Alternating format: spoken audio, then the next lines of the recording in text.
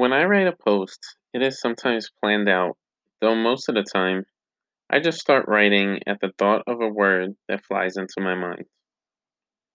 Today, I found myself reflecting on life by putting the events that have culminated over the past 3 months into perspective and then pinpointing the areas of improvement I need to analyze, modify, and execute into action.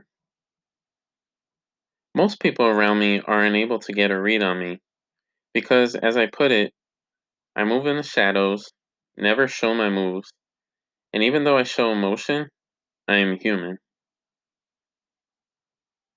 Mottos surround my being and plant themselves on various pieces of paper and or corners of my life that I sometimes find in seasonal cleaning.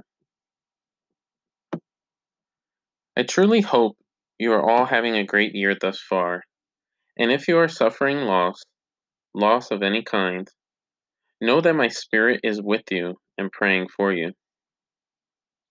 In doing so, I would like to delve right into the top three H's that I identify that most align with my views on what brings greatness and true soul searching to life. The first one to start off is happiness. And surely, we can venture off that happiness is often sought out from an external source, be it a partner, your favorite cheat or guilt meal, splurging on a spree, or going to a happy place. Seldom is happiness sought out from the best source, which is you. Why is that? Why is it so difficult to find happiness within ourselves? Search happiness on Google and it will yield 1.07 billion results. And if you type where to find happiness, it will yield 904 million results. Staggering, huh? Happiness is never out of reach, and you often hear the cliche that money can't buy happiness. But look at your life and ask yourself, how much have you spent on happiness? I bet you that number would be astronomical. And if you could even rack up some of the numbers, you will blow your own mind into unfathomable territory. Some examples of internal happiness are self worth, good health, knowing you're safe and feeling secure within yourself, self appreciation, the practice of self care, and being present within yourself. You may ask, how can these things bring happiness? Try it out and find out for yourself. I dare you. Number two on the list is being humble. As I'm writing this post, I have a burgundy colored cotton shirt with white and orange lettering that reads, Stay Humble. A shirt I picked up at Walmart years ago on their print racks. Now, I don't need a shirt to tell me to stay humble or have to broadcast how humble of a person I am. However, being humble is something that has carried me through life, and it goes hand in hand with number three on the list, which is humility. I firmly believe many of us have the capacity to be humble minded and humility bodied. What do I mean by this? Well, let me share some thoughts and maybe a story on the next paragraph. Throughout life, from fourth grade through 12th grade, I experienced bullying and teasing, and as the years went by, it got far worse until I bottled enough courage to speak up. I grew up introverted and reserved, always kept to myself, and found myself most creative and expressive through art and soccer. Teachers would call my parents because I was drawing in class and not paying attention to how they bored me to death, but I still excelled in coursework. Most subjects were easy to pass with the exceptions of English and science class.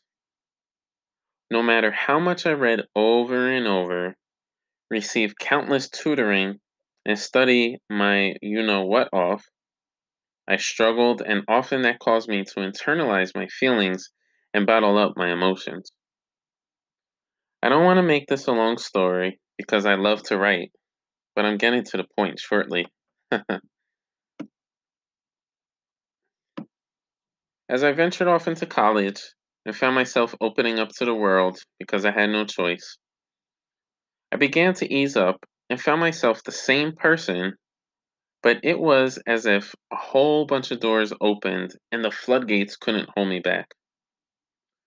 The values and morals my parents taught me early on began to take form and shape, and I found myself contributing to society through volunteering, community services, making new acquaintances, and finding solace in experiencing new experiences. I really never knew what adversity was before because I was privileged to grow up with good structure, support, and a healthy environment. But later in life, those same things I had growing up never left me.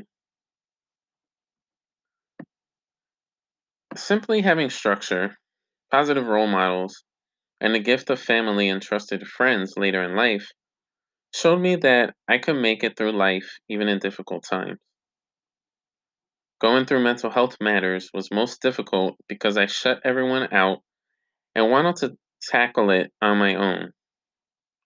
Until this current day, I learned that if I cannot fight it, no one will be able to fight it for me. For I have to fight my own battles with the support of those around me. Most of my life is private, except for the altered lifestyle I live outside of my career world, which is writing, creating art, and educating and motivating others to lead a healthy lifestyle. Through it all, I have been successful because I am humble and carry humility with me. Failure and loss is okay. Overcoming and tackling is just as good, and being vulnerable and taking risks is all part of the gamble. You see, you cannot buy happiness at the store, and you cannot buy humility or a humbling state in any form of exported or imported goods. In the end, you must choose you and be selfish enough to know that without your happiness and a solid foundation, you cannot live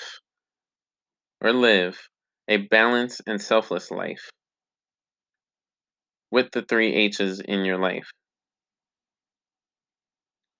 I urge you to consider the worth of you, take a deep dive, and go soul searching to find what makes you happy, where your humility lies, and measure the importance of being humble in your life. I leave you with this: create life, develop joy, and execute pleasure.